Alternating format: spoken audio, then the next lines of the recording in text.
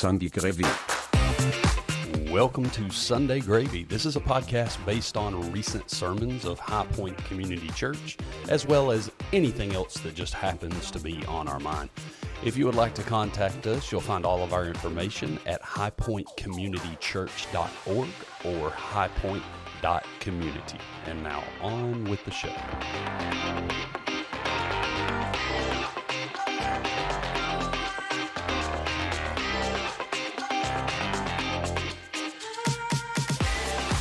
All right. Good morning, guys. How are y'all today?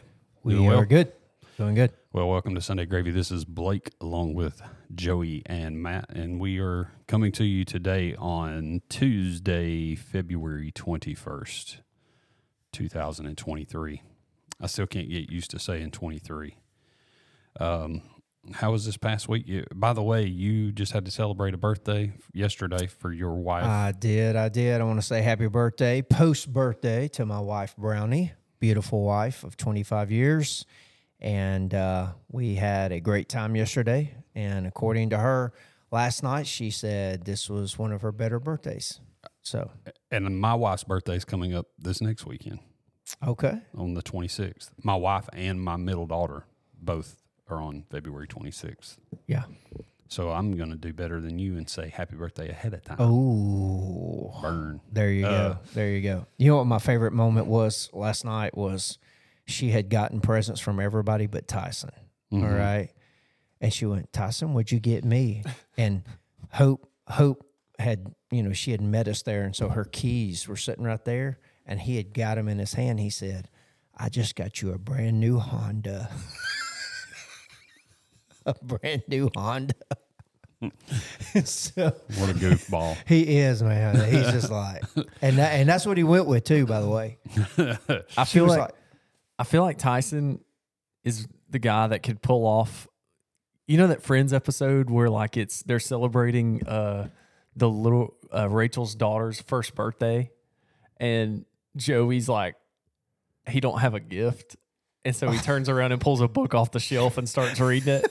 And it's like it ends up being her favorite gift. Like they're all crying by the end of it. I feel like Tyson would be one to get away with that. Like he could. Because that was his story he went with, was I got you a Honda. Everybody else got you just dumb gifts, but I got you a Honda. I just wanted to share my heart. So what did you guys have go on this past weekend or week since we last? Got to go visit Ivy down in, that's my middle daughter. Got to visit her in college. She plays softball, so we got to go watch her play. That's your middle daughter? You mean your youngest daughter? My youngest daughter. I'm sorry. But she's in the middle, though. I'm the only one with a middle daughter here. This is true. Yeah, I've always had a hard time trying to how do you say that? Because when you say firstborn son, it makes him sound like he's the oldest, yet he's third. He's third in the pack. Yep. Yeah. Right. So. Yeah, I understand. So y'all went to visit Ivy. What we else? did. Anything else? No.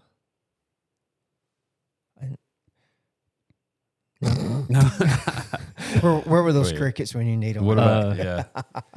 We went and watched Saturday. We went and watched a 6-year-old. The new Ant-Man? No. Oh. Cherish's nephew. Yeah, Cherish's nephew he plays park ball for Hayden, and we went and watched that. So. Oh, I got you. Yeah.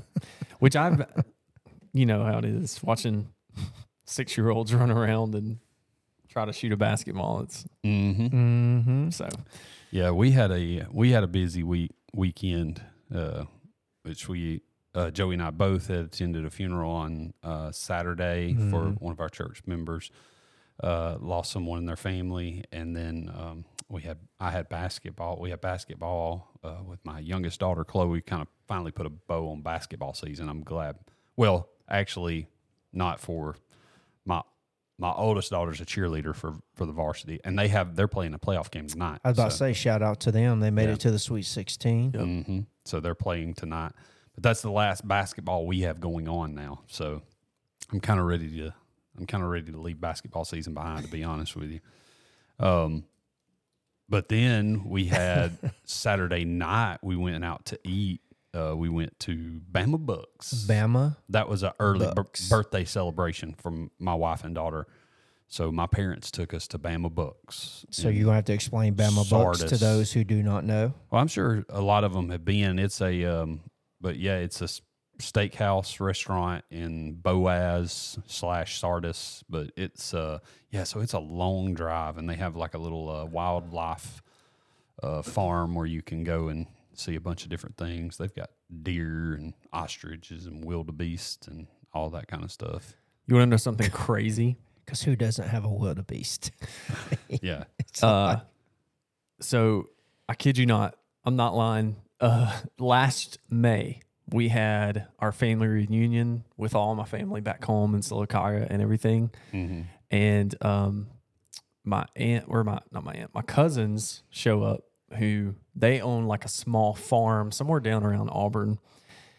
And I kid you not, she walks in with a baby lemur.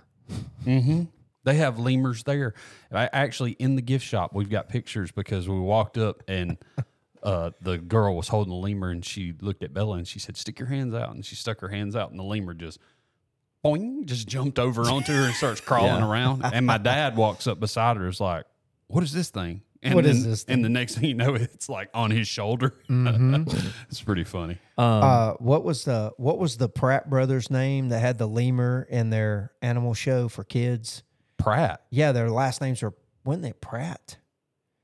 It was two brothers, and they did it was an animal show for kids, and the lemur was like what was the name of it? Because my kids got to go to actually meet them at a birthday party.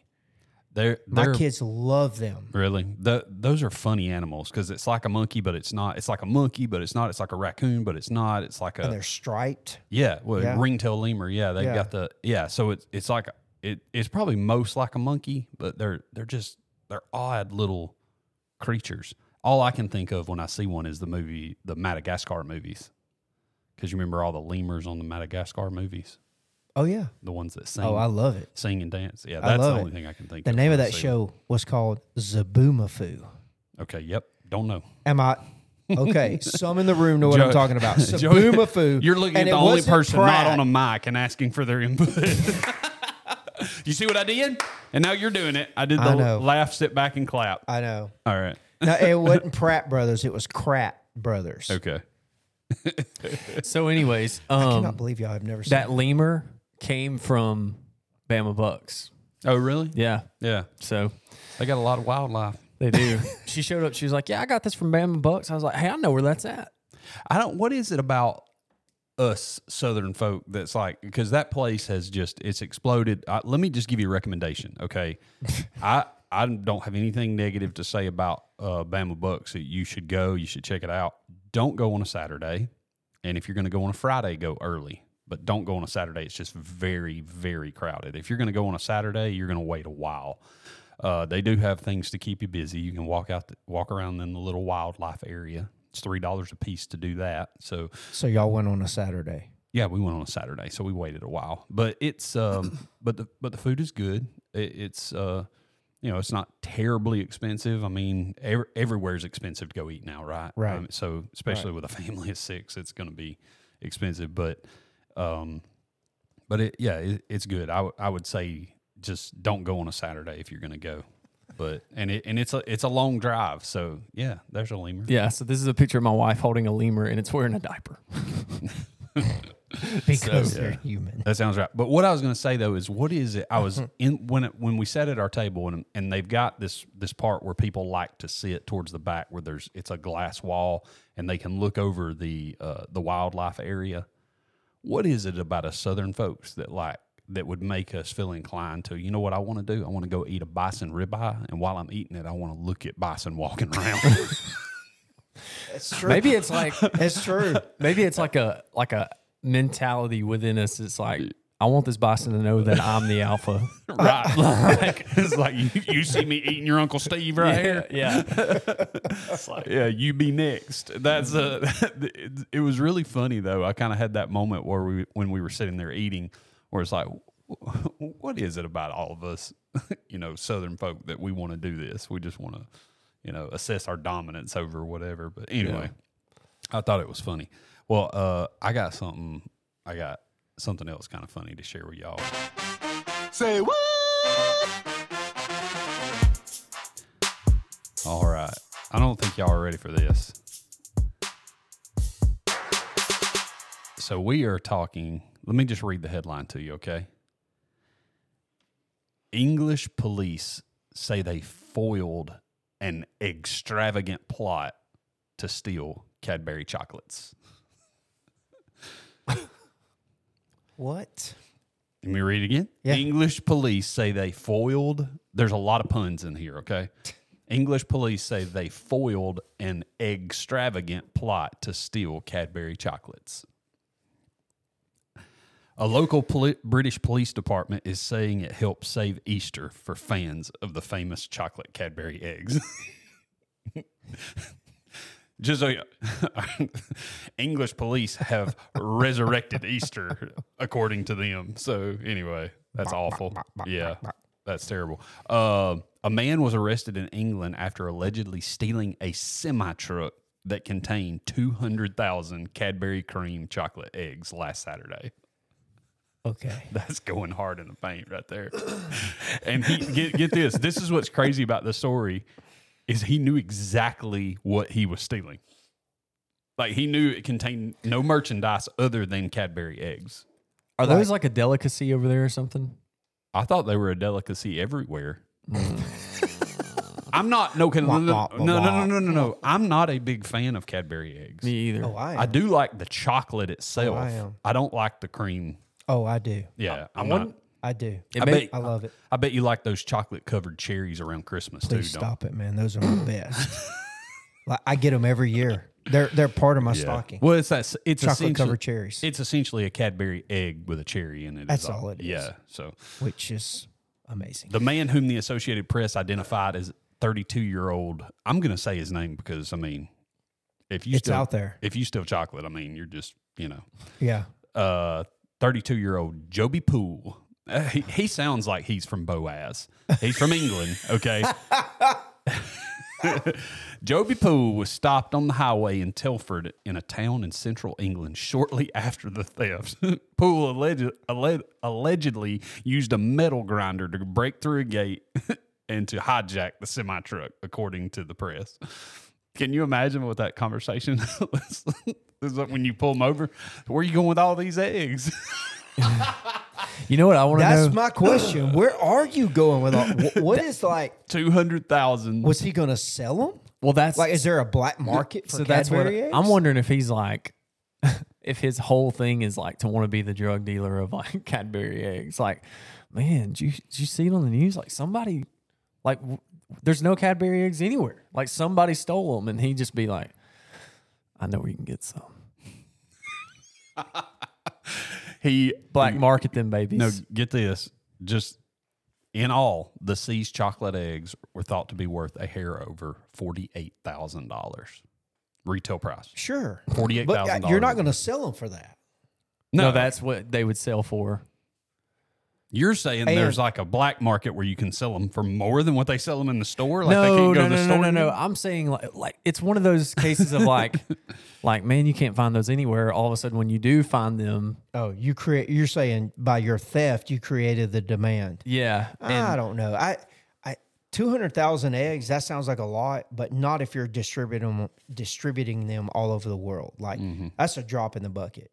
Yeah. You know what I'm saying? He And was it a refrigerated truck? Because that's a lot of melted chocolate. it doesn't say, but he pleaded guilty, and apparently they did like anyway, they held the case like quickly after, because this happened on February 11th. So this is recent, very, very recent. So he's getting in there. Yeah. Okay, I see where Matt's going now. He's basically going to corner the market on Easter. This year is what he's trying to do. exactly. Yeah. He's like, you want Easter? You come through me. So you're saying he watched The Grinch Who Stole Christmas, Yeah, right? he's trying to steal He's trying to Easter. be the Grinch for Easter. Yeah. And then he brings all the Cadbury eggs back to the kids just in time. Yeah. Yeah.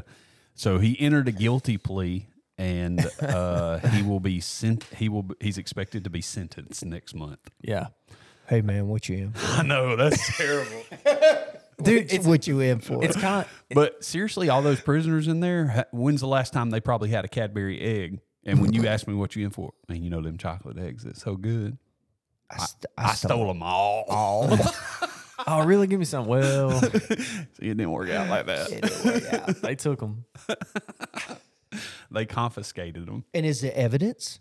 Because I mean, you know what I'm saying? Like, if you're gonna arrest him, you got to have the evidence. That's it. That unfortunately, that's where the story ends for now. Oh Yeah. my So goodness, yeah. that's a teaser story. Thanks to NPR, that's where it ends for now. So we will, we'll get the rest of it at some point, I'm sure.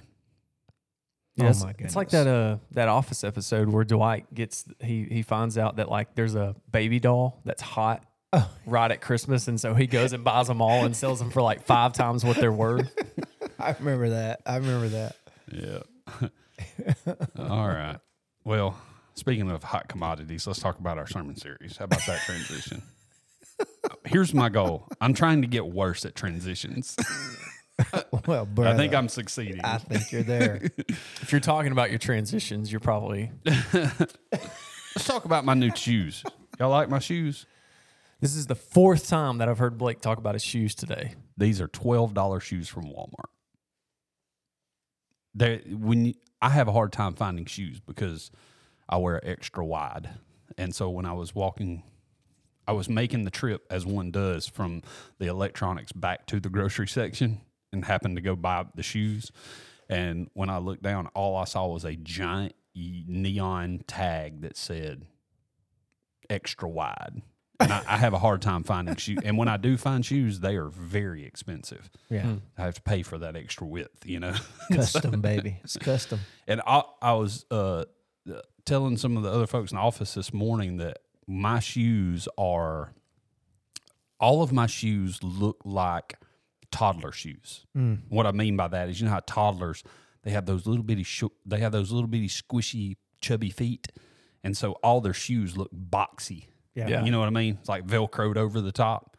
And like on a toddler, people look at them and they're like, oh, their shoes are so cute because they're little. But when you're a grown man and your feet look squishy boxy all the time, like squishy boxy is what my feet look like, but big squishy boxy, then it's not like, you know, it doesn't look cute anymore. It's like, why do you look like you have cinder blocks for feet? Especially, and I don't help it because I wear gray New Balance because that's the only thing that fit, you know, standard dad issues. Sure. Gray New That's Balance. standard, baby. And so I have a hard time finding a shoe that looks slim, but I think for an extra wide, I think that's relatively slim looking, don't y'all? I've got my foot up on the table for those of you. Well, For all those listening that cannot see us. it looks slim because of the color. They're black. Black is a slimming color. Yeah. But I was telling them this morning, one thing that I did not do when I slipped these on, so I saw extra wide. I took them off the rack, and then I slipped one on with my foot in the air, and I was like, oh, man, that is extra wide. That feels good. One thing I neglected to do was put my foot down on the ground and actually walk on it or step on it. And then when I put these things on for the first time this morning and went walking out of the house, it's like these shoes began to scream at me, hey, we cost $12, buddy.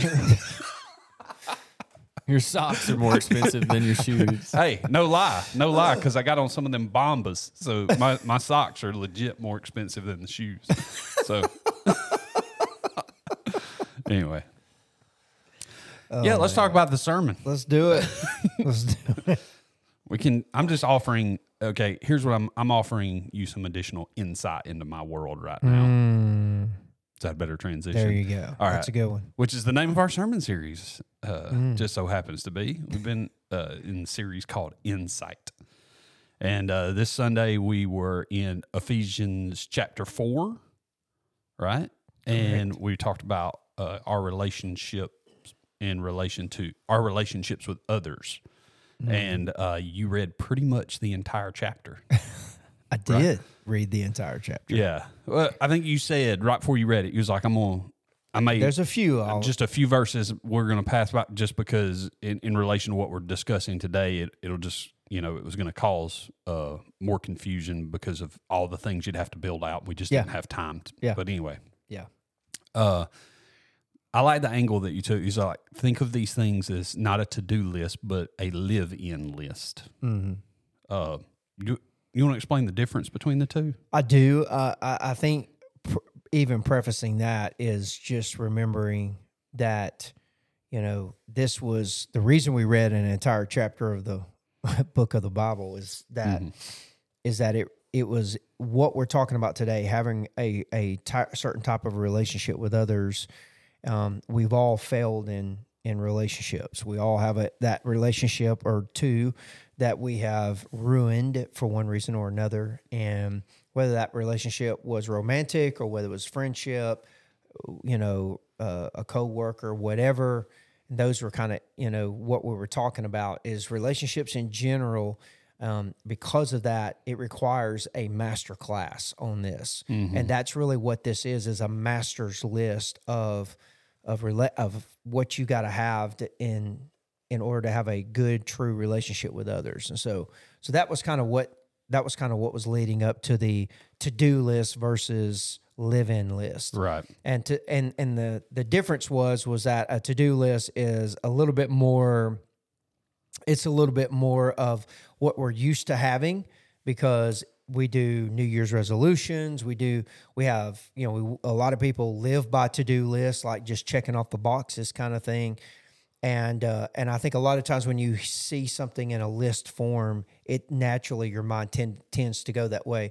But I wanted people to understand that what Paul was talking about, where these were not things that if you do these things, you'll have better relationships.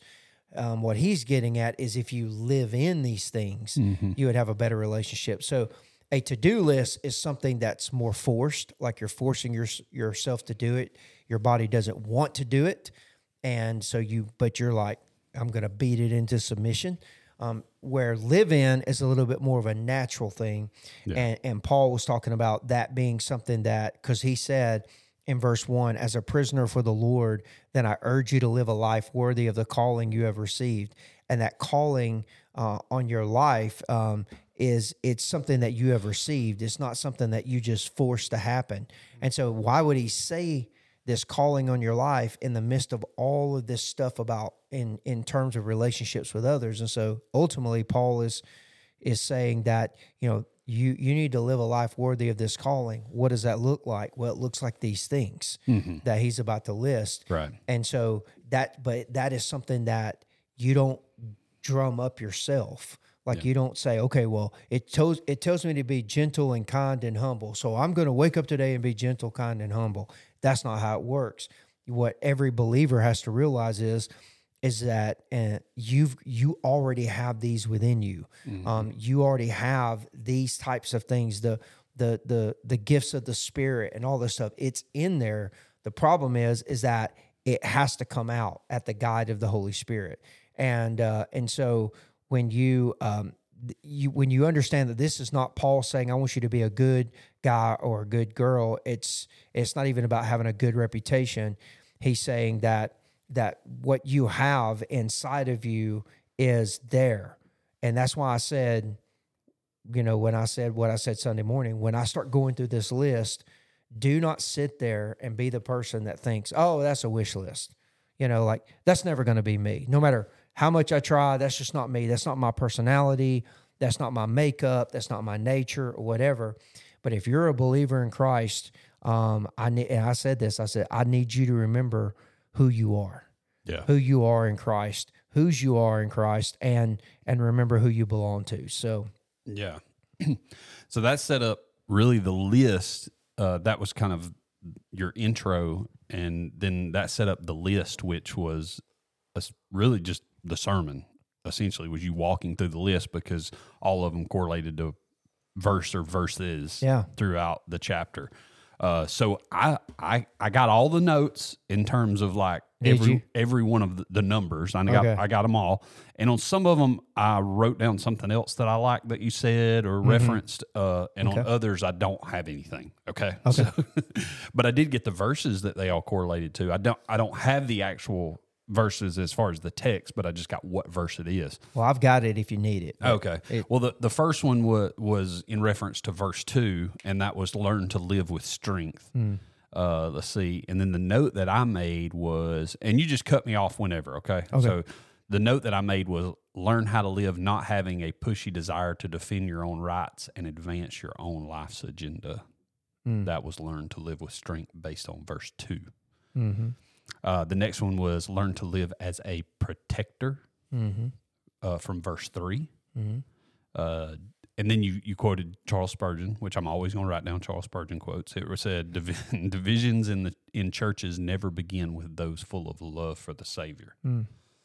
So I don't know if I connected those dots there really well. Protector of what?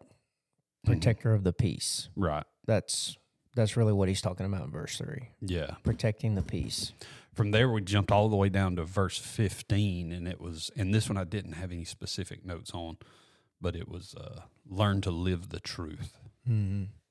Yeah, in that verse, he talks about speaking the truth in love. And I was kind of showing how that doesn't always mean you're speaking tough love. Like a lot of people mix those up a little bit.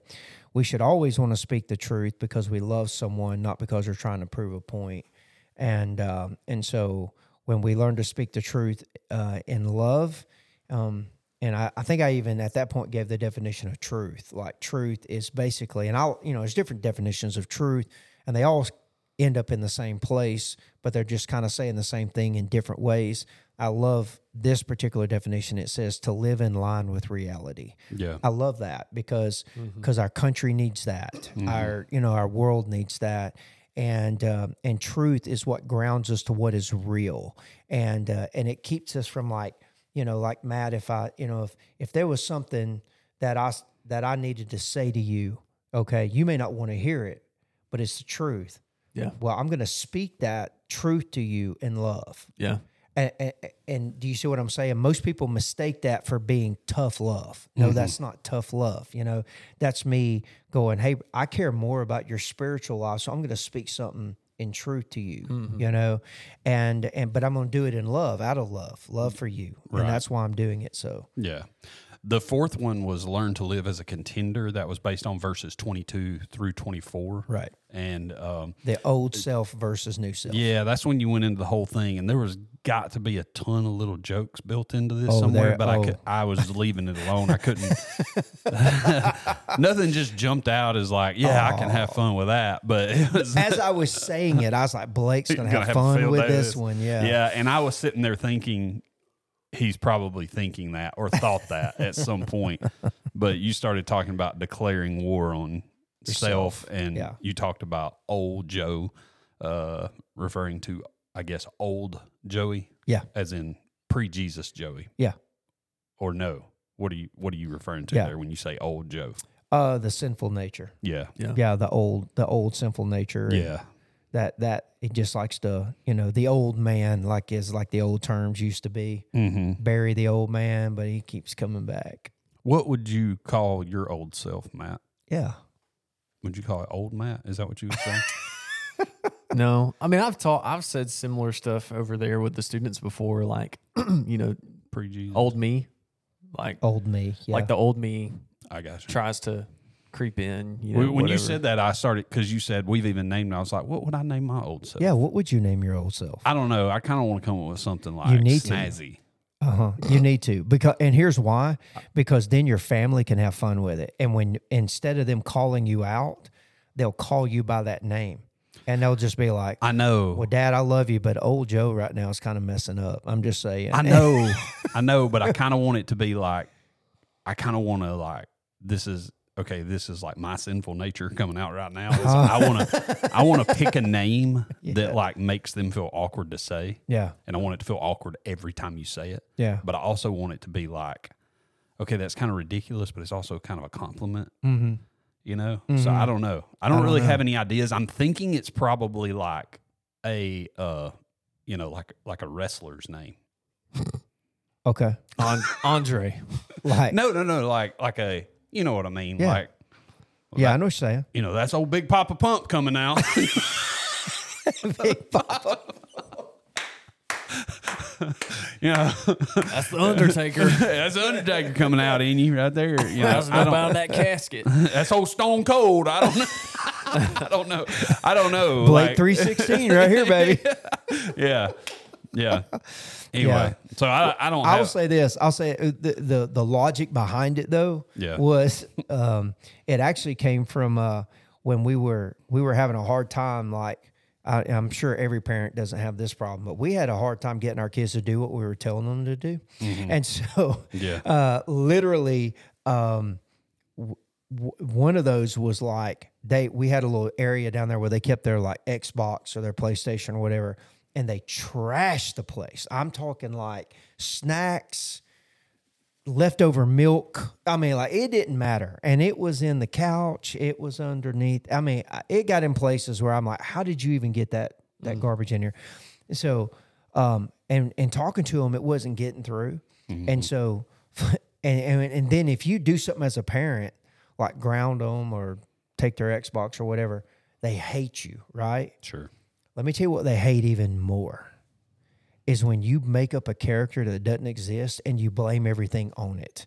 And so what we did with our boys, because they wouldn't listen, I created a whole character called the Dark Lord.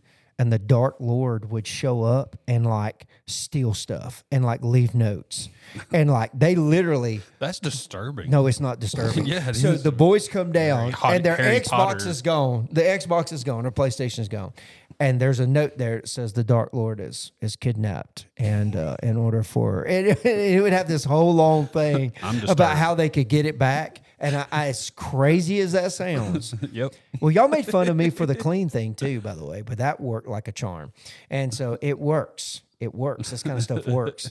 And that's kind of where that idea of like, when you name something like that, it really does kind of, it makes it something that you can joke about. Yeah. But it's truth in joking.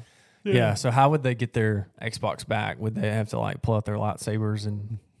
Well, if it's the Dark Lord, then they have to pull out their wands and do a well, some of us can't afford real lightsabers like the Wingo family can, but it sounds very Harry Potter-esque. Brownie would help me, and we'd make the list of what they had to do to redeem that. So there you go. Mine, if I did that the list would be unable to be accomplished. And then the lesson in that's cold. You can't. That's messing up the whole thing. No, but then the lesson in that would be like, and that's what it's like when you try to live up to the law. you can never live up to the law, but it doesn't mean you don't try. This is why we read the Old Testament, kids. Number 5. Moving along. Learn to live in reality. That was from verse 25. Yeah. I like this quote. It's hard to get prayed for when you've made everyone think nothing's wrong. Yeah, this was kind of another take on truth. The first one was kind of like not being afraid to speak truth to others about themselves. But this one had a lot to do with yourself, like speaking truth to yourself. And he talks about a neighbor here putting on falsehood and speaking truthfully to your neighbor. Right. That's talking about yourself. So the image there was standing in the front yard waving at your neighbor, pretending everything on this side of the fence is okay, when in reality, when you shut the door, you know what breaks loose, So I didn't have notes on the next one, but it was number 6 was from verse 26, and it was learn to live bulletproof. Yeah. This was verse 26 where he talks about, in your anger, do not sin. Don't let the sun go down on you while you're still angry. And we just talked about how anger is a part of life. And when it comes to relationships, anger is a massive destructive weapon, or did I say that wrong? Weapon of mass destruction. Yeah. And when it comes to relationships, but not all anger is the same. I wanted people to understand the difference between unrighteous anger and righteous anger. Sure. Unrighteous anger is being mad because you've been hurt. Righteous anger is being mad because someone else got hurt. And so Jesus obviously exemplified righteous anger in Scripture when they turned his house of prayer into a den of thieves. So, so in other words, what you want to make sure is that you understand that anger is something that the Bible doesn't take lightly. It even goes so far as to put a timetable on it. Like, the minute you get angry, there goes your ticker, and don't let the sun go down on that anger. And a lot of people do, and so that anger turns into bitterness. That anger turns into grudges, and what I guess comes out of all of that is all of these people who feel like spiritually it's okay to segment yourself off from other parts of the congregation, or because you didn't like what they said, or those people hurt my feelings or whatever. I'm still going to go to church, or I love my church, but I ain't hanging out with those people. And the Bible says be very clear about that, because you're playing with fire. And a lot of people don't realize they're playing with fire until the house is burned down. And the other part of that verse is verse 27, because it's one continuous thought. He says, don't let the sun go down on you while you're angry. And then he says, do not give the devil a foothold. Mm-hmm. Yeah. I mean, seriously, think about how many relationships have been destroyed by anger. Yeah. You said things in the heat of the moment you didn't mean, and now you got to deal with it. Yeah. And you know what? The person who heard it was wounded by it, and now they can't forgive you for it, and there it goes. And it's just a spiral, Yeah. So bulletproof your marriage, bulletproof everything. That's what I'm saying. The next one I have is from verse 28. It was learn to live to be useful. Mm-hmm. The note that I had from this one was the purpose of getting becomes giving. Yeah, this is a verse where he's talking about don't steal, because you're not that person anymore, but instead work and do something useful with your hands. That's what he actually says in the verse. And so people need to understand that their hands used to be all about taking, but now it should be all about giving. And so that's something that you have to learn in dealing with relationships. Is it's not looking at a relationship as in what can you get out of it, what can I take from it, but instead, what does that other person benefit by being in a relationship with you? That's how you got to look at it. Yeah. I've also, after that, number 8 was verse 29 was learn to live clean. And then the only thing I wrote after this one was ego jar. Ego jar. That's right. That's right. But you were using the illustration of kind of like how people have like a curse jar, right? Like how when they cuss, say a curse word, they would put money in the jar. Yeah. So what was the connection there with the ego jar? Was the challenge here was to clean up your language, and I'm not talking about cuss words or having a cuss jar. Right. But back when I was like 19 or 20 years old, I had a guy that was teaching me and discipling me, and he challenged me. He heard me say a lot about myself. He was like, Joey, I hear you use a lot of pronouns about yourself. Right. It's just I, me, I. He was like, that you need to clean up your language. And I was like, but I don't cuss, but that's what he was getting at. And he basically he challenged me to take a jar, and every time I said something about myself that was a benefit to myself, put a penny in that jar. Well, that jar got full real fast after a couple of days. Then it turned into something bigger. And by the end of the month, I was supposed to do that for a whole month. I had all these pennies, which I can't remember how much it was when I cashed it back in, but it was a lot. It was a good bit. But what was the challenge was he said, okay, you took a month putting a penny in every time you said something about yourself. Now spend the next 11 months taking a penny out for every time you said something that benefited someone else and it wasn't about you. And the reality was I'd never emptied that. I never emptied that container. So it just shows you how much we are so focused on ourselves, right, and not others. And then we somehow think we don't bring that into our relationships. Right. And so, and that relates to number 9 pretty strongly, because number 9 was learn to live to not grieve the Holy Spirit, which is based on verse 30, but it relates to that. Because one of the first things that you said in regards to that is, quenching and grieving the Holy Spirit is a result of a self-focused lifestyle that places self above God and others. Yeah. Hence the living clean, the two being really tightly connected. And I like how you pulled up the scripture there showing, what that verse 30 that this one was talking about, what it was sandwiched between. Yeah. So what's interesting is most people hear that quenching or grieving the Holy Spirit, and they like to tie it to a worship service, maybe a baby starts crying or somebody's phone goes off and they're like, oh man, that quenched the spirit, that or we're grieving the Holy Spirit by the way we're, not letting him cut loose or whatever. I just find this interesting that grieving the Holy Spirit, like if you look it up online, like show me the scripture that talks about grieving the Holy Spirit, guess where it's going to take you? Right here, Ephesians chapter 4, verse 30. Yeah. But what's interesting about verse 30 is it's sandwiched between 29 and 31. And verse 29 basically said, 29 and 31. Verse 29 says, do not let any unwholesome talk come out of your mouths except what is helpful for building others up according to their needs. And verse 31 says, get rid of all bitterness, rage, and anger, brawling and slander, along with every form of malice. So when he's talking about grieving the Holy Spirit, he's talking about how you treat others. Yeah. That's to me, that's a game changer when you really start thinking about how you treat others. And I've seen people literally mistreated because somebody thought they were quenching the Holy Spirit or whatever. And I'm like, no, they didn't quench or grieve the Holy Spirit. You're doing it right now by mistreating them over that fact. Yeah.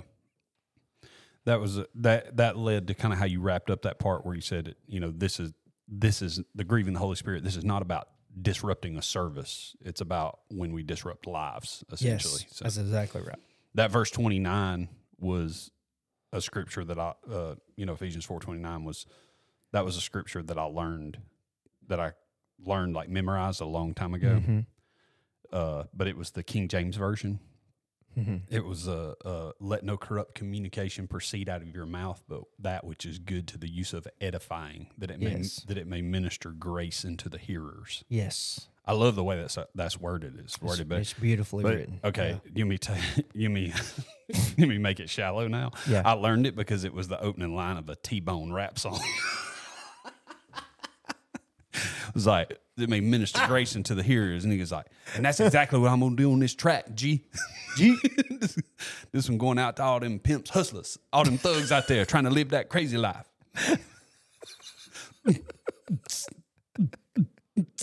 All right, I'll save it. Why did you not have that queued up? That would have been so awesome. If I really went into the rap. You went into the rap. I still know it. I still know the whole thing. Okay. We need to wrap this up. Number 10 is learn to live with forgiveness. That was from verse 32. And you also... The hardest one of them all, by the way. Yes. And you quoted Spurgeon there, too. I like the for Christ's sake, because it's kind of like a play on, a little bit of a... Anyway, for Christ's sake, cannot you forgive an offender on that ground?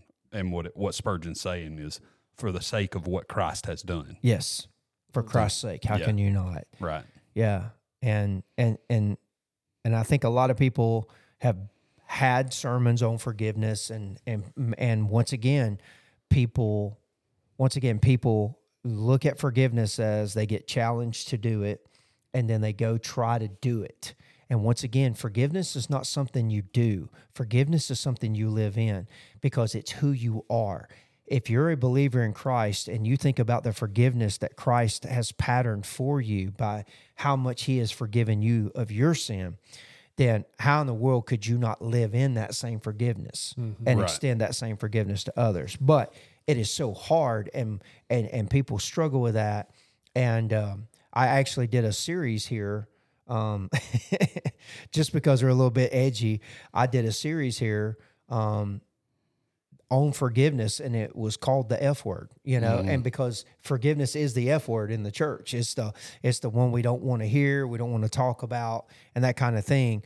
And so what I encouraged our people Sunday was, and if you're listening today, let me encourage you by saying that forgiveness is not only made available to you, but there's also, as a follower of Christ, there's forgiveness in you as a pool of resources to offer others. And the Holy Spirit will bring that out. It's hard, but what I said to our people was this: if you learn to live in the other 9, if you learn to live in all these other 9 things that we've just listed, if you can learn to live in those and let that become natural for you, forgiveness automatically happens. Like, you cannot be these other 9 and not look at somebody else that has wronged you, hurt you, instead of making you angry because you don't want to fall into unrighteous anger. You're like, I forgive you. And it's absolutely okay that you did that. That's living in freedom. Yeah. And that's kind of where we finished. I thought it was good, man. Yeah. That was a good bow to put on it there at the end. We got one more to go. What? Insight. One more week to go. Then we'll close out Insight. I thought you were saying missed. I was like, there was only 10 points. There was only 10. I was like, what's number 11? Well, there's 12 because, Insight. Let's talk about worship. What was what do we have going on? It was a little bit different position for you on Sunday, Matt. Yeah. Yeah. So I think we talked about this last week or maybe a couple weeks ago. Obviously, like, there's some new blood fluctuating around in the worship team. Mac and Emma are the newest members of the worship team. They just joined the church not too long ago, and they've got prior worship leading experience. And so Mac actually led Sunday morning, and I took a different position on stage, one that I actually used to do for a long time. Before I ever came to HighPoint, I played drums. And so that's where I was Sunday morning on the drums, and got to give our regular drummer, Shannon, a little bit of a break. And so it was super cool. He actually attended the first service, and he and I locked eyes as he was walking in, and he just kind of gave me a smile, and I was like, I hope I don't mess up in front of you, bro. Like, so yeah, it was good. Must be nice just to be able to walk in and not worry. Yeah. So we did Ancient Gates, not Holly, sorry. Holly was sick Sunday, so she was out. Ancient Gates, which Kelsey led. Raise a Hallelujah, which is one we haven't done in a while. But one of my favorites. I love it. Yes, it's a very familiar one for our people. That's kind of like a guy and girl song that it trades back and forth with. And then Christ Be Magnified, one of my favorites that Mac led. And then after the message, we did How Great Is Your Love. So, yeah, it was all around. It was good. It was different, but it was a lot of fun. So, yeah. Cool. Yeah. Anything else? I think we're good. Is this the shortest one ever? I feel like this is a short one. No, it's not super short. Okay. Pretty good. Joey did have 10 points that we had to get through. So. Yeah, I did cover an entire chapter of the Bible. That's right. So there you go, folks. But yeah, we got through it. So I can't think of anything specific that we need to announce or put out there other than just normal. Just your normal activities. Normal activities. So Wednesday night, we hope to see you here. Yeah. 6:30 for everything. Yeah. Good luck to the Jackets tonight. Sweet 16. I'll be there to watch you. Yep. All right. Well, if y'all don't have anything, I don't. And so I guess we're done. You good? Cool. Yeah. Yeah. All right. See you guys. See ya.